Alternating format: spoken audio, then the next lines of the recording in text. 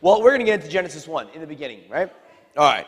So what we're going to do here, before getting into the sermon for today, for those that are here and those that are home, it's just really, really, really good to see some faces coming back that have been away during the COVID season. It does our heart, all of our hearts, very, very well. And so thank you so much. It's almost, well, lack of a better word, it's emotional, in a good way. Yeah, so good. So a home, what do they call it, a home warming? Or it's a housewarming or homecoming? A homecoming, yeah, homecoming, yeah. All right. Genesis chapter 1, verse 1, right? Bereshit bara Elohim et hashamayim ve'et haaretz, right? In the beginning, God created the heavens and the earth. The earth was without form and void, and darkness was on the face of the deep. The Spirit of God was hovering over the face of the waters. Then God said, "Let there be light," and there was light. And God saw the light, that it was good. And God divided the light from the darkness. Let's go down to verse 10. And God called the dry land earth, and the gathering together of the waters he called seas. And God saw that it was good. 27, verse 27. I know we're jumping around a little bit, only because Americans' attention spans probably can't go through a whole chapter. Verse 27. So God created man in his own image. In the image of God he created him, male and female. God created them. Then God blessed them, and God said to them, "Be fruitful and multiply. Fill the earth and subdue it. Have dominion over the fish of the sea, over the birds of the air, and over every living thing that moves on the earth." If we go down to verse 31, then God saw everything that he had made. Then God saw everything that he had made. And a very, very powerful statement is recited. I believe it is the only time in the entirety of the Bible.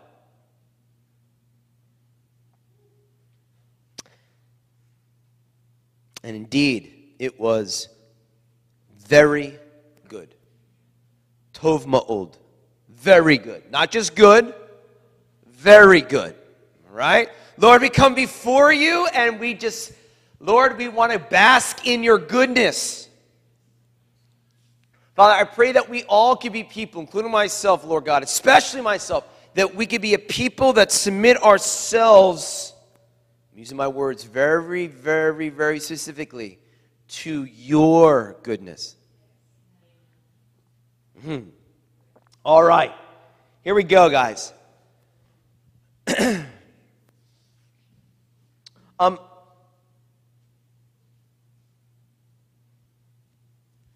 We're going to be starting a sermon series, which we're calling the Memorial Stones. So last week was Memorial Day. I did a teaching on the importance of memory. Memorial Stones, we're going to kind of bring it back into that to connect it to last week a little bit. This is where we're going. We're going into a place of these cairns, right? A cairn is at least an old Celtic or English way of referring to a memorial, right? The building up of stones, right? So that they would be there so that we would remember a significant event or a significant thing that has been done. And in the Bible, there are loads of times, particularly in the first several books of the Bible, in the Torah, in the Pentateuch, 5 books of the Bible, whereby there is the building of these stones, the building of altars, the building of memorials, to remember. Because mankind has a very typical demeanor whereby we forget the good things and we remember the bad things. It's unbelievable, actually. The amount of good things that happen to us on a daily basis, how quickly we forget those things, and our mind wants to reflect and remember the bad things. It's really kind of wacky. And so this sermon is entitled The Eternal Good. Okay? So bear with me. There's going to be maybe a couple quick lefts while we're driving down this one. All right, look, I just feel like in modern times, like people, we all need to hit a pause button and be like, oh yeah, by the way, God is good. Anyone? Like in the midst of whatever you're going through, like, let's hit a pause button. Boop. God is good. In fact, not only is he good, after every point of creation, and I didn't go through it because there's quite a few lines. After every single day that God creates, he stops, and the last thing he does at the end of the day, before beginning a second day or a third day or a fourth day, a fifth day, a sixth day, and a seventh day, he stops and he says, I look back on what I did today and what I built today, and it is good. This is a shocker for some of us living in the 21st century world. God is good. His earth is good. His heavens are good. They're good. Now, that's tough, man. It's tough when we're going through COVID and we're going through political seasons and we're going through things. But there is a very, very important aspect of understanding that all of it that God has made is defined by himself as it is good. Anyone ever like pick up some of that energy? It's like, oh, the earth is so bad, and the country is this, and the people are that, and the this, and the that, and the that, and the that, and that. It's like, pause. God said that when he made the heavens and the earth, that it was good. Then, therefore, it has to be good. It's good. Now, in modern man, I'm just reflecting on this. Modern man, I've kind of, in this category, I feel that modernity has developed two types of people when looking at this notion of good and goodness. There's one group of people, man, they're rough. You don't want to be around these people too often. There are people that there is no good. Right? Eeyore, right? The Eeyore spirit, right? There's a cloud, there's funk, there's things that are bad, things are never going to be better, things are never going to be good. It's just, wah, wah, wah. These people are beat back. Their spirit is broken. And I think it's a very healthy reminder to the church when the world gets so toxic that we be the bearers of light and be like, oh, by the way, it is good. But all these things are going on, I know, but God is good. He has made a good earth and a good heavens. It's good. So you have that type of person. There is no good. And then, then you will always have the sophisticated friends, which I think is really the point and intent of this sermon today. And that is, whom we like to call the humanists. Well, good is an abstract concept, Good and what is good comes from the inside of men and women. Hold on to this. This is important statements that I'm saying here, right? The humanist group. Well, there's good, but the good is inside of people. And we, as humans, we can articulate that which is good based upon, how and what we feel. Okay? No, seriously, Time Magazine did an incredible article. I had my students in class read it about the millennial generation. I think it was like 65%. 65 or 70% of millennials, when surveyed, say that they will know what the right thing to do is in the moment based upon how they feel and what they're feeling. Right? The humanist believes that the compass of good, the compass of morality is from within, right? It's all inside. It's all internal. There's nothing good except for that which is inside of me and what I determine to be good. Now, I don't mean to completely lose people in this kind of verbiage and this stuff, but today's going to be a little bit more of a philosophical type of, not explanation, but laying a groundwork here. Okay? So, looking at all this, hence I got my coffee. It is very good. All right. No, it's fine. It was good. It was a good time. So, looking at this, it's this. Going forward, in going forward in the entire sermon series, but particularly today, it's this. We need to know more than ever the foundational stones of our faith. And I don't just mean like Jesus loves you and he died for you. I mean like the foundational stones, the cornerstones, the fundamentals, right? You ever watch like little kids playing a sport, right? It's all about the fundamentals, right? We need now more than ever to know our foundational stones. And in this context, it's this: what is good and who is good? What is good and who is good? Now, I'm sure everyone in here really knows who is good, but the tricky matter is what is good? That's the one that's going to ruffle the feathers. We'll save that for the end. Joshua chapter 4, right? This is what I was talking about last week. Joshua chapter 4, verse 1. And it came to pass when all the people had completely crossed over the Jordan that the Lord spoke to Joshua, saying, take for yourselves 12 men from the people, 1 man from every tribe. And command them, saying, take for yourselves 12 stones from here, out of the midst of the Jordan, from the place where the priest's feet stood firm. You shall carry them over with you and leave them in the lodging place where you lodge tonight. Then Joshua called the 12 men, whom he had appointed from the children of Israel, 1 man from every tribe. And Joshua said to them, cross over before the ark of the Lord your God into the midst of the Jordan.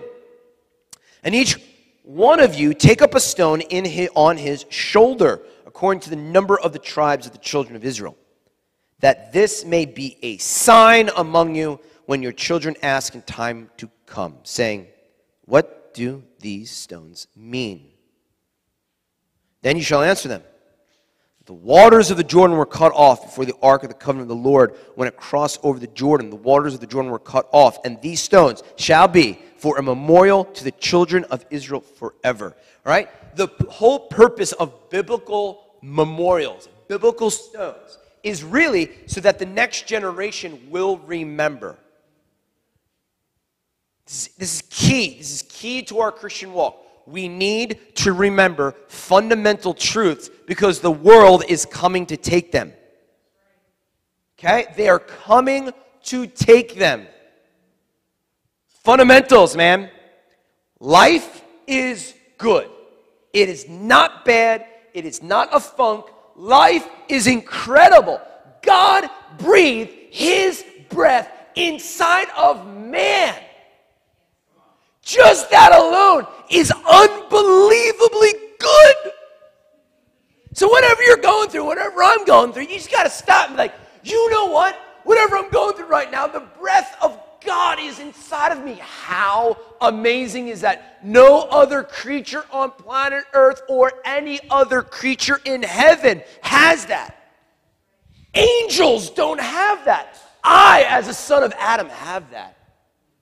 Can you imagine how jealous an angel must be? Yeah, it's called Lucifer. It's called Satan.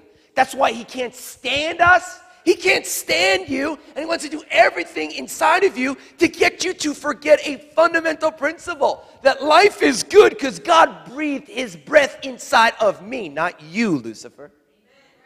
Ooh, how upset he is and how much he wants to lie to you to co-opt the very concept that you existing, no matter what is going on, a terminal disease, poverty, a concentration camp, whatever it could ever imagine it to be, the very fact that you exist is the most unbelievable goodness on the face of the earth and the heavens. Think about that when you wake up and you got to do your 9-to-5 job. It is unbelievable. Angels have become jealous. In fact, a third of all angels became jealous to the fact that you have the breath of God inside of you. How can you be down with that? Right? Come on, right? All right, where was I? Life is good, creation is good, God is good, and He wants good for you. But these foundational concepts are challenged daily, moment by moment. Come on, you go into the workplace, it's challenged. You wake up next to your spouse, it's challenged sometimes. Right? That kid is the kid that you have. Like, it's challenged. Come on, you know what I'm talking about. If you don't know what I'm talking about, I don't know, you must be like single and living a hermit life inside of your, in a cabin somewhere in the middle of somewhere, right? Anyone that engages with the world in any shape or form knows that these foundational elements of the goodness of all things is challenged. But right, this is the importance of the modern world. Romans 12:2. And do not be conformed to this world. Like the church of Christ, the bride of Messiah, needs to hear this right now. Do not be conformed to this world, but be transformed by the renewing of your mind, that you may prove. Interesting. What is that good and acceptable and perfect will of God? So here's the fundamental piece. Now, I was at a softball game yesterday for my daughter. A little bit of proud daddy moment. She's got her fundamentals down, right? She knows how to throw. She knows you don't lead in with your elbow. There's lots of other kids there that are throwing the wrong way. It all comes back to her dad is teaching her how to throw a ball the right way. Okay? And other kids, clearly mom or dad did not teach them how to throw a ball the right way. There's people in the church who never had a papa in the spirit or a mother in the spirit that told you how to throw the ball the right way. And the ball is this, people. How you perceive the nature of God will be how you will perceive your environment and your circumstances. That is it. How you perceive Father. He's a God of wrath. Well, good luck getting through this life. You know? He wants to vindicate and punish and judge. Man, whew. Please don't come to our church. Right? No. He has told us that he is good. Now, this is the thing. It's so fundamental. What does Jesus say, right? Or what does the word say? Jesus is the cornerstone which the builders rejected. Stone. Jesus is the penultimate memorial stone. He is the cornerstone which all things are built on, but yet the builders have rejected it and him. Think about it. What is Jesus? Redemption, salvation, repentance, goodness. Here's the thing. Since the garden, this is really what it comes down to. Since the garden, man has been on a quest to be the one who determines what is good. This is the original sin, people. All these, people talk about, was it an apple? Was it a pear? Was it a plum? Was it this, that, and everything? It's like, before Adam and Eve ate of the apple, they had a knowledge of good and evil. Of course they did. God told them what not to do, and God told them what to do. There was a knowledge of good and evil. That's not the story. Them now eating an apple, and now they know about evil, and that's not the story. I know that's somehow the way it's delivered. That's not what's going on here. In the biblical story, the real nuance of what's going on here is when they eat of the knowledge of good and evil, they now adopt their godhood. They themselves are the moral compass to determine what is good and what is evil. They knew good and evil before. Don't eat of that tree. It's evil. Don't do it. When they ate, they themselves become the gods. We determine what is right and wrong based upon how I feel. Opposed to God determines what is right and wrong regardless of how I feel. Massive difference to the story. Okay? And his coffee must be doing its work. Questions to ask in all this. I was listening to a podcast, and a buddy of mine does.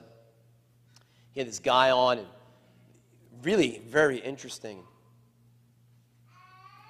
Thinking about good and evil and all of that. Interesting question to be raised. I'm not trying to offend, so I have to explain, right? Explain, David. Let's talk about a social justice movement for a moment. Is it biblical to do justice socially? Yeah. Of course it is. Right?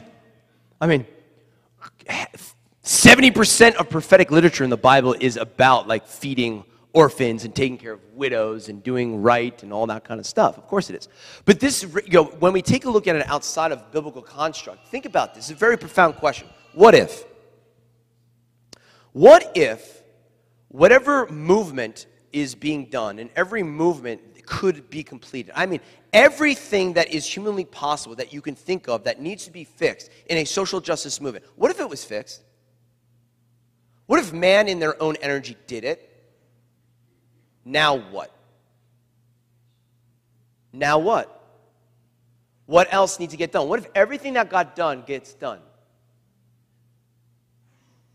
It raises this question, right? It raises an element of, okay, the world is trying to bring forth an element of goodness in the ways and the manner in which they think it should be done.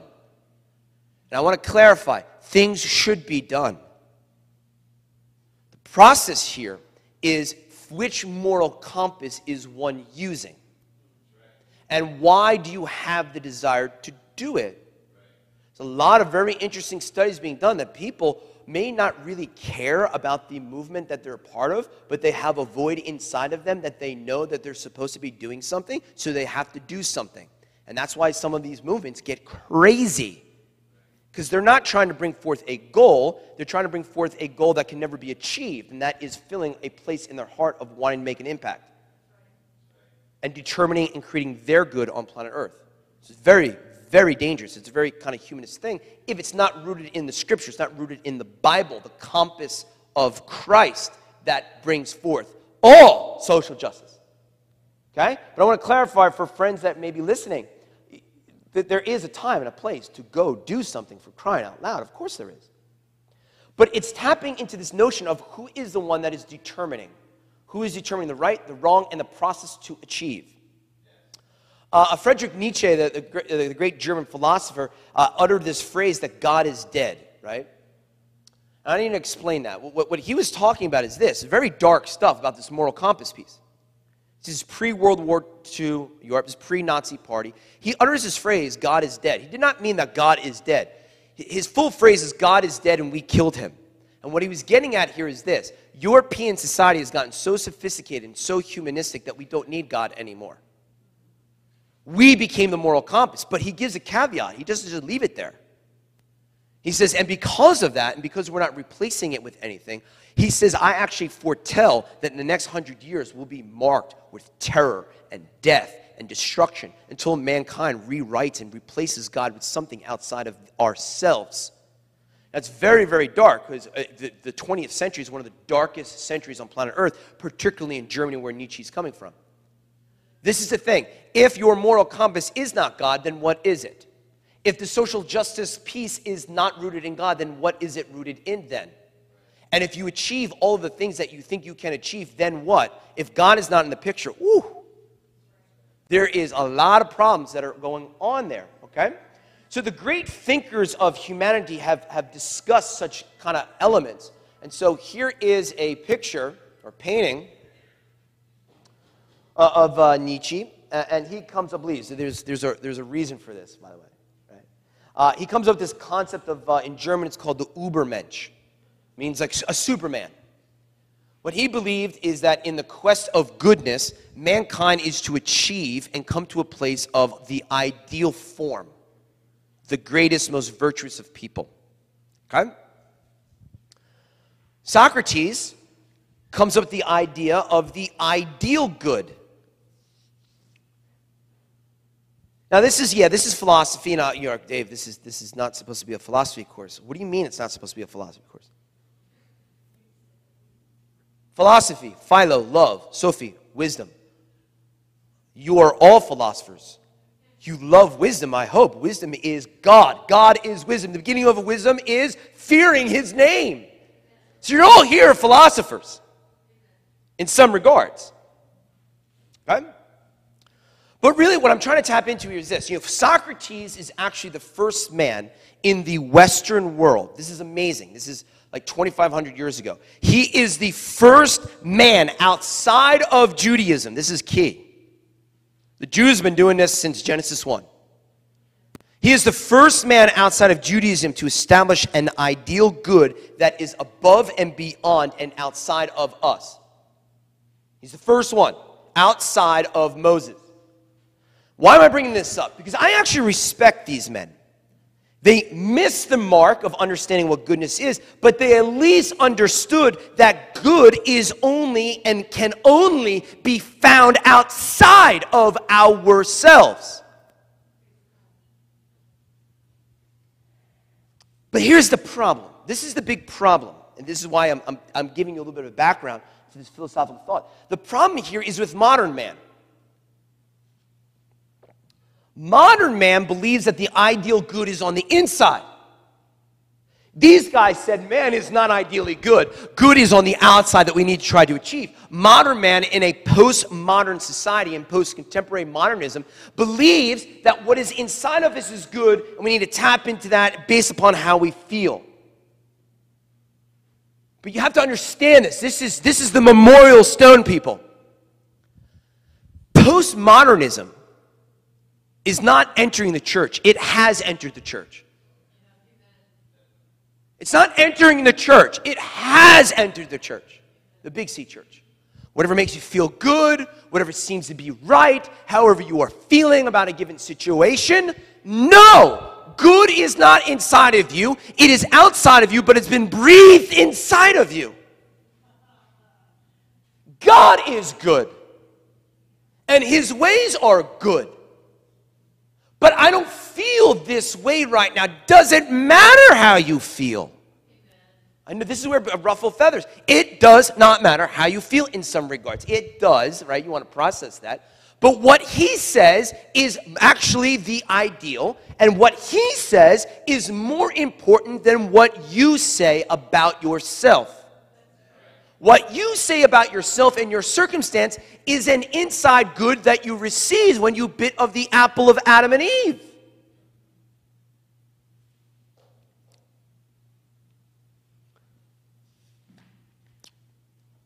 So, okay, Nietzsche, Socrates, they're not the only ones, right? They're not the only ones. Because Socrates is trying to establish this idea of an ideal and eternal good that is outside of man that can be achieved and reached through a life pursuit. But how wonderful is it that the disciple that bears his head and puts his head on the breast of Jesus at the Passover, John, uses pretty much the same language as Socrates, but gives us this ideal truth. In the beginning was the Word, the Logos. And the Word was with God, and the Word was God. He was in the beginning with God. All things were made through Him, and without Him nothing was made that was made. In Him was life, and the life was the light of men. And the light shines in the darkness, and the darkness did not comprehend it. What John uses here, I'm sure you've heard this before in sermons, right?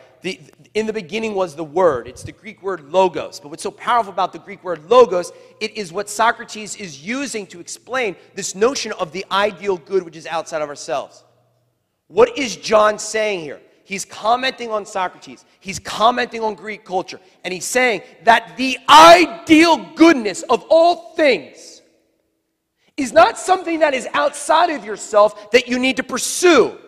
The ideal good is actually coming to earth to pursue you.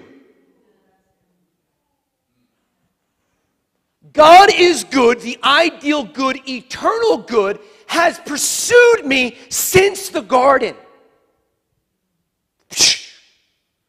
Completely different here.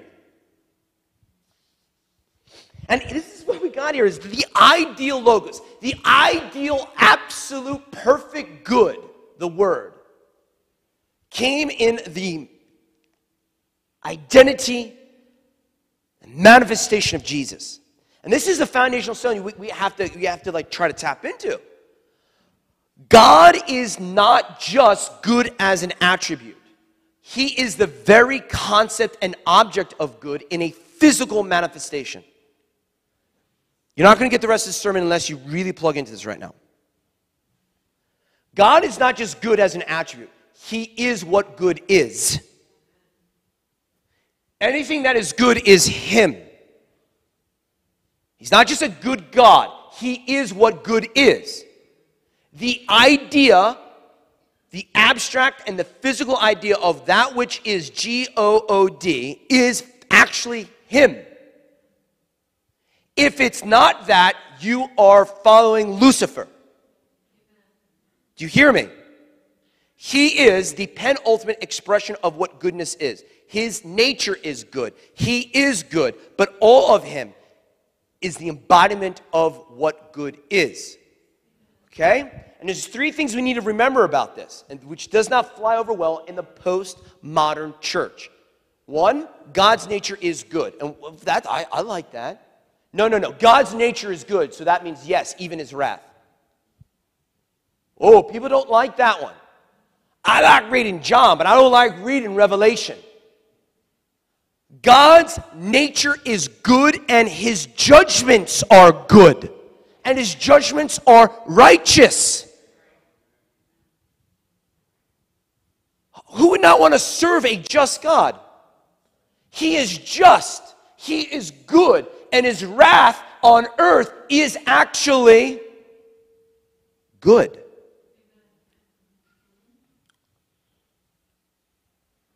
The heavens and the earth and all creation are good. And of course, he wants good for you. Now, this is where we get into problems. We need to redefine good. This is where some of you, this is really where the feathers get ruffled. I mean, I got a bunch of scripture verses here, but I'm assuming that I don't have to go through all of them. We all know that God wants good for you, right? I mean, Jeremiah, right? My plans for you are a hope and a future and well-being, right? You know, Exodus, if you serve me and follow my commands, you are my special people. I will bear the covenant. Like, his desire is good for us, right? But this raises a tough question, and for those of you that are a little more understanding of the word, I think this is when we can start to really tap into, giving you something to chew on this week. You have to ask the question, well, what is good?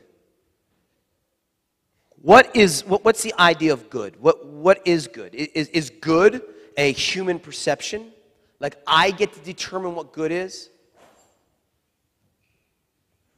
I'm losing some of you. Look, what I'm talking about here is this. Like, you not being able to pay your bill, is that good? You going through a hard time, through a hard experience, is that good? Of course it's not good. Eh? Who's good? How you perceive the good, or are we talking about an actual eternal and ideal good? This is where, I'm going to get the emails. Send them to Pastor Josh.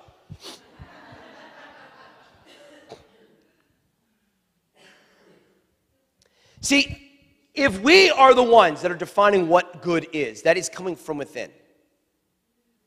Okay? But what happens if we remove ourselves to what we think is good and we take a look at the eternal good, the ideal good manifested by God through Jesus? I mean, Jesus is good incarnate, the eternal and ideal logos. The eternal and ideal good is what? Follow me here. If Jesus is the penultimate expression of the goodness of the Father on earth, then therefore all eternal good and ideal good would be to what? To be transformed into the character of Jesus. Any other good is not the ideal good. It is a human perception of good. This is tough. I always didn't want to teach on this. This is tough. It's tough, man, because we're going up against a post-contemporary Christianity. If you getting an increase in your career and job does not lead you into the kingdom, it is not good. If you doing X, Y, and Z keeps you from the community of God and does not allow you to devote yourself to times of prayer and fasting and community, it is not good. It's not good. But it's good. I'm able to get paid more money and I really like my job. Fine. That's the human perception of good. It's not the ideal good. The ideal good is Jesus and being transformed into his image because he is the penultimate logos. He is the penultimate expression of the beauty and character and goodness of God. Anything else, it's not the gospel. So, this raises big questions that I probably could do like a whole other sermon series on. But I don't get it, Dave, the eternal and ideal good. But God is good and he wants good for us, but bad things happen to good people. Bad things happen to good people. Yes. Yes. I heard a comedian said, if anyone doesn't say that life is hard, they're just trying to sell you something. It's kind of funny. And it's this notion of this. Look, bad things happen to people. Bad things happen to sons and daughters of the Most High God. Yes, yes. And I know there's all these different schools of thought on healing and on healing, really, the big thing is healing and prosperity.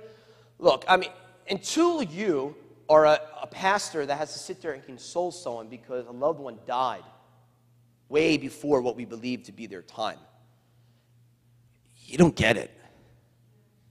But we prayed. We had faith. What are you going to do? Oh, well, God said if you had faith as small as a mustard seed, you would see it. What do you do with that? Well, you just didn't have enough faith. But I was definitely bigger than a mustard seed. How is that good?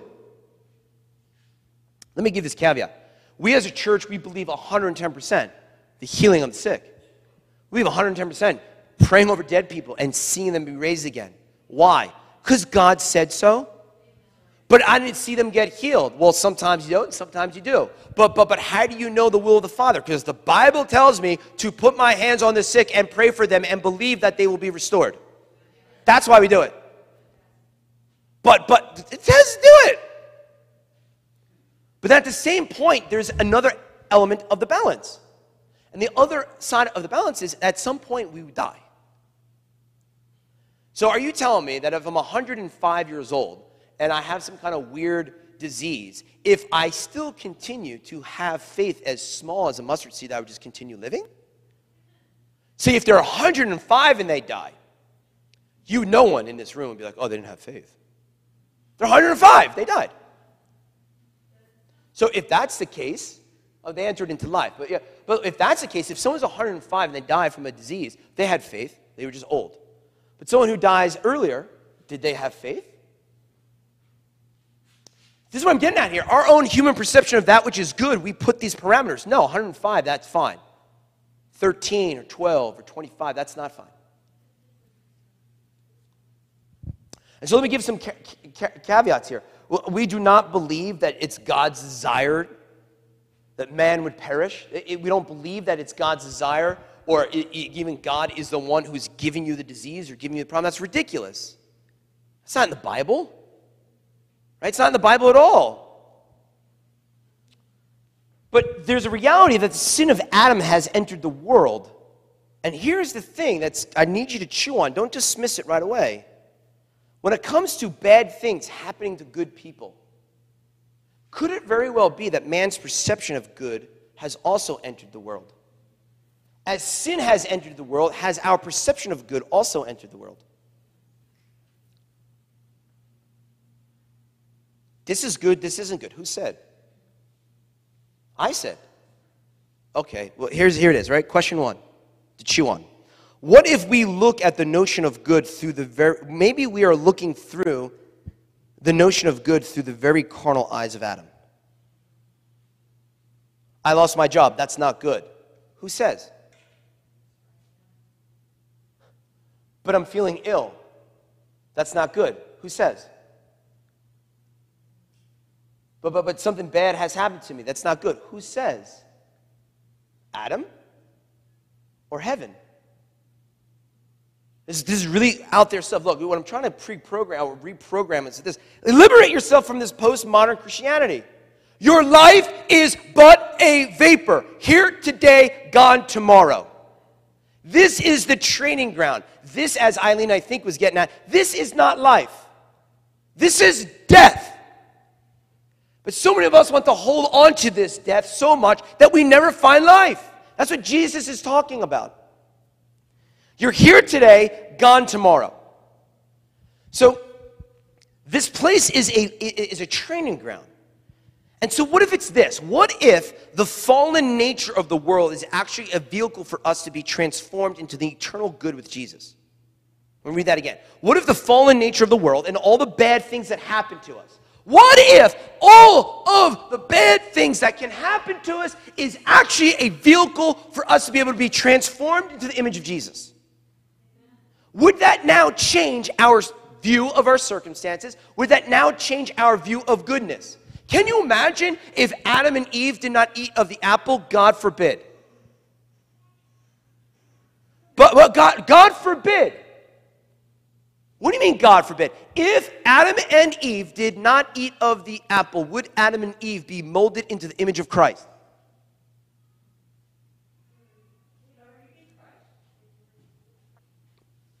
We'll say that for another day then. Big questions. Let me pull it back a little bit. If Adam and Eve did not eat of the apple, would Jesus have to come down to earth and suffer death, resurrection, and be glorified? So some people say, oh, God forbid the apple. Some may actually reposition and say, praise God for the apple. Because now Jesus gets to be lifted up. Now, I don't want to get into the whole theological weeds. I don't even think people even know the complete theological underpinnings of all of this. But let me just rewind so I don't completely mess with all of our theological brains. And it's this. Man, what if the tough things that we go through are actually a vehicle for the transformation of ourselves to be molded into the image of Jesus? Right? Because Adam sinned. Then, therefore, he was not like Jesus, because Jesus sinned not. So something's off. Right? In my personal opinion, Adam and Eve were not Jesus-like. They sinned. Then, therefore, they could not have been Jesus-like. There's only one. And his name is lifted up because of our fall and his resurrection. Look, this is the weird thing about goodness. This is what I'm trying to say. When the trial and tribulations come, what do the men and women of faith say? What they say is this: I glory. Jess, if you come on down. Please. Like, you hear this. See, James, when he says, when I glory in all trials, tribulations, and persecutions, I'm excited when they come. Can you imagine this? Right? You know what I'm talking about? James chapter 1? Right? To the diaspora? Glory.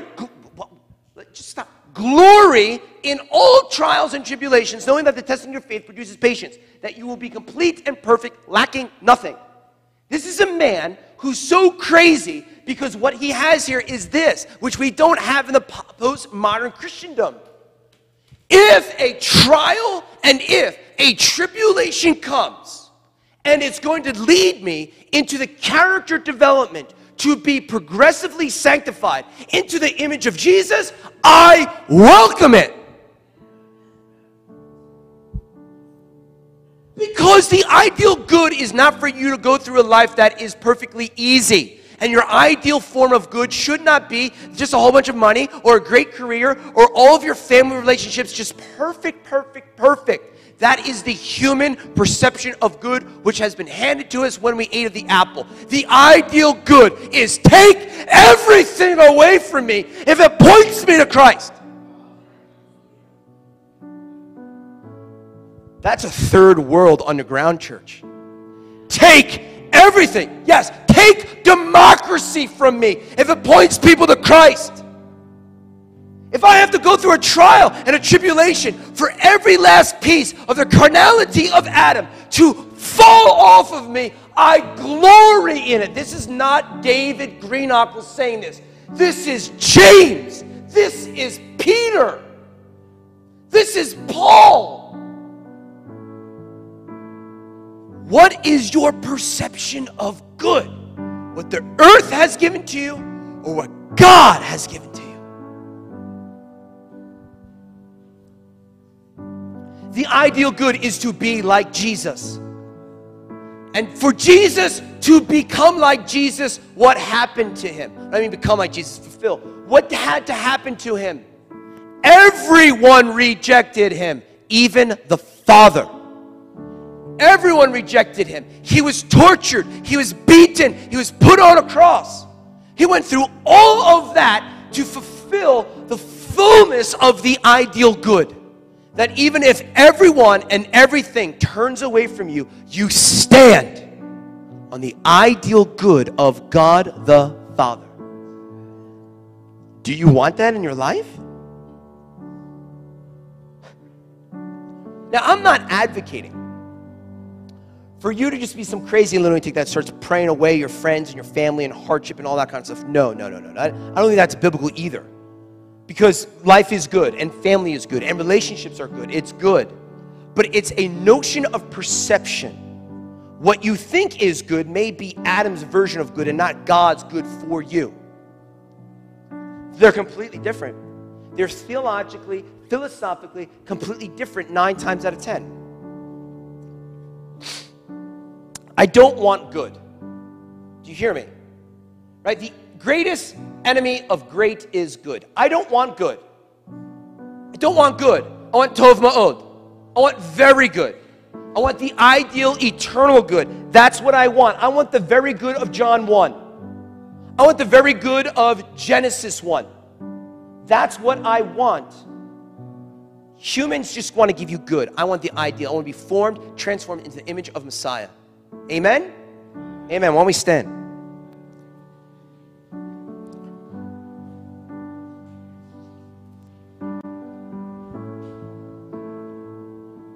What's so beautiful about the very good, the ideal good found in Genesis 1, going into Genesis 2, is this.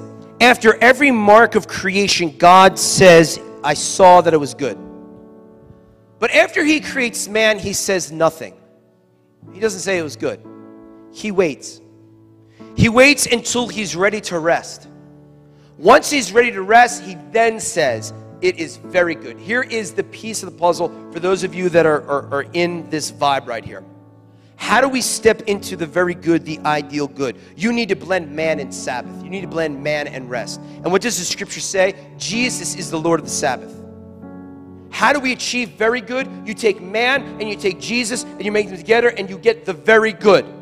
You get the very good of creation. Not the good of creation, the very good of creation. You don't just get the word, you get the logos, the ideal form of good. Hebrews chapter 4, closing with this, verse 9. For those who have ears, let them hear on this one. There remains therefore a rest, a Sabbath for the people of God. For he who has entered his rest has himself also ceased from his works as God did from his. Let us therefore be diligent to enter the rest, lest anyone fall according to the same example of disobedience. What we have here is this. There is an age of Sabbath rest. That age of Sabbath rest is the coming of Christ. Not just the coming of Christ, but what he is. The ideal goodness. That's how we get rest. That's how we enter into the ideal good. Man, if your ideal good is to be transformed into Jesus, it doesn't matter what the world throws at you. You're going to be like, whatever, as long as it points me to Christ. Yeah, but you got a disease, whatever, as long as it points me and my family to Christ. But maybe you're going to die before you're 105. Whatever, man. Whatever allows me, my community, my family to be pointed to Christ, I welcome it. But you can save your life if you do not go on the mission field. Whatever. I want my life to be whatever it is to point people to Christ. This is the mark of a disciple. This is not postmodern Christianity. My life is not my own. I do not try to conserve it and squeeze 105 years. No, the mark of a disciple is to wear out, not rust out. You hear what I'm saying? We wear out. What do you mean you wear out? Yeah, your head gets cut off by a Roman authority figure. What do you mean you wear out? Yeah, you're crucified upside down. Humanist Christians rust out. They can serve and wait, and they live a slow, pathetic life because their life is not found in Christ. Your life to be found in Christ is to give it all. Come on, does he not say, he who tries to save his life will lose it? This isn't like, oh, I just want my life and do what I want. No, if you're trying to save your life and conserve your life for as long as possible, and you do everything you can to conserve, and save, come on, man, you're not a Christian.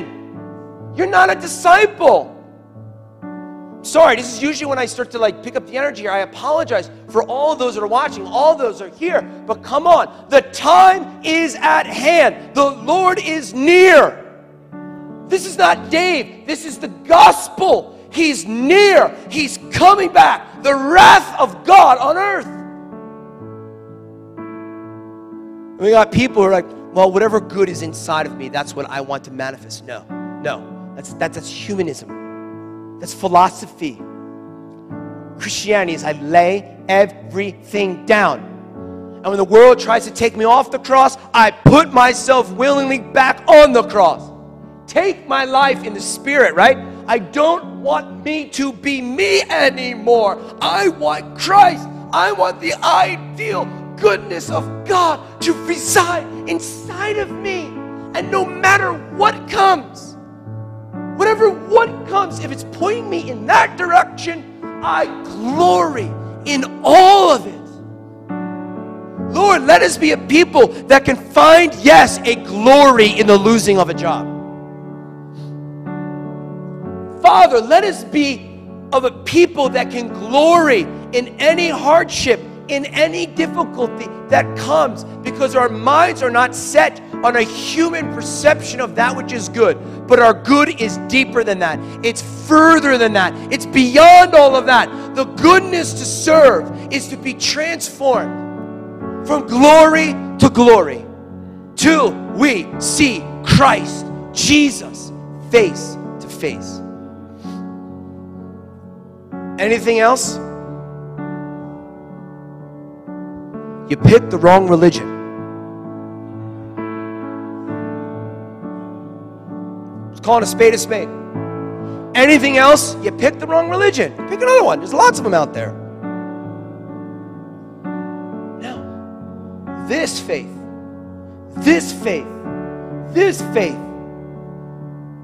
is a narrow gate to whom few will find. It's a narrow gate to whom few will find.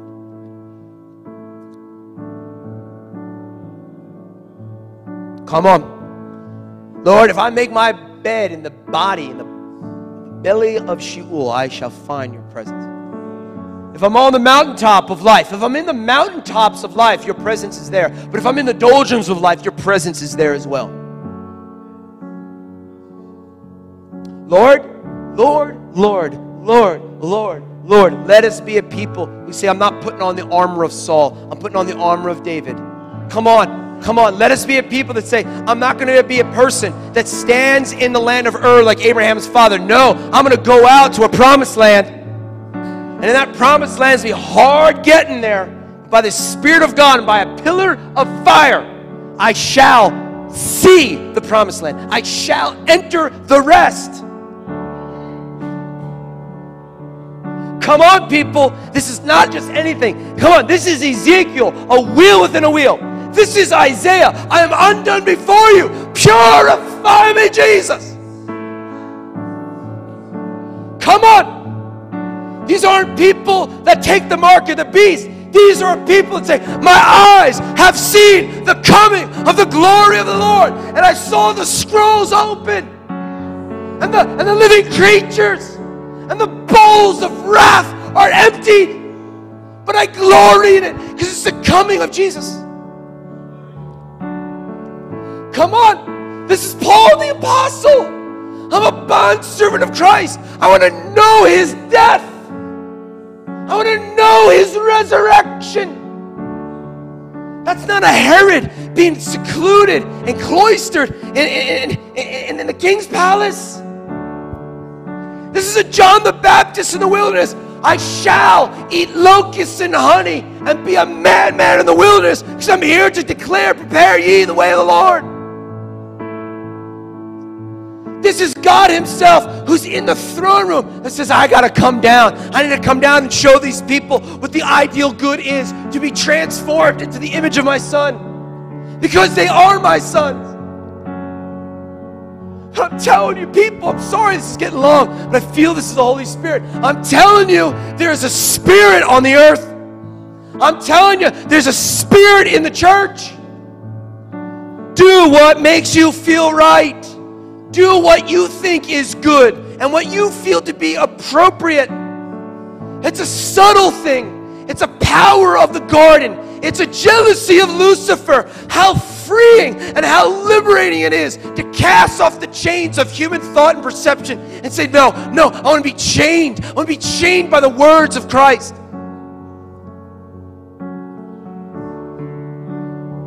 I want to be chained by the love of Christ. And whatever happens,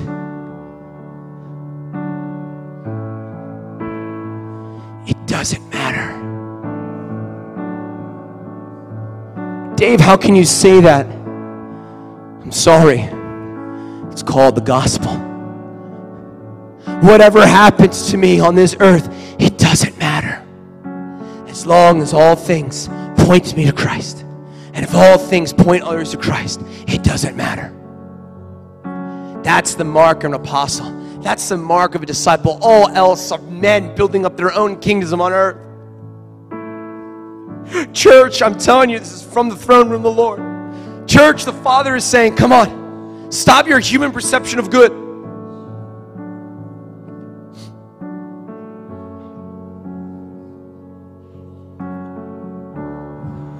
Spirit of God, fall right now. Those that are home, those that are here. The Spirit, let the Spirit of the bride say, come.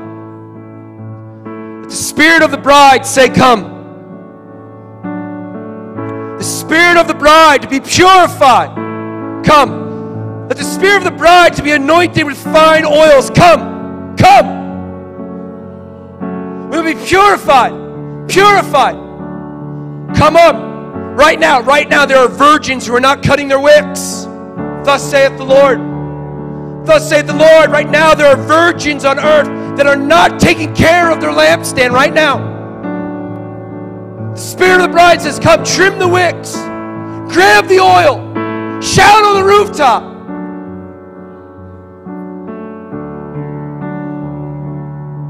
Cast away every high thought.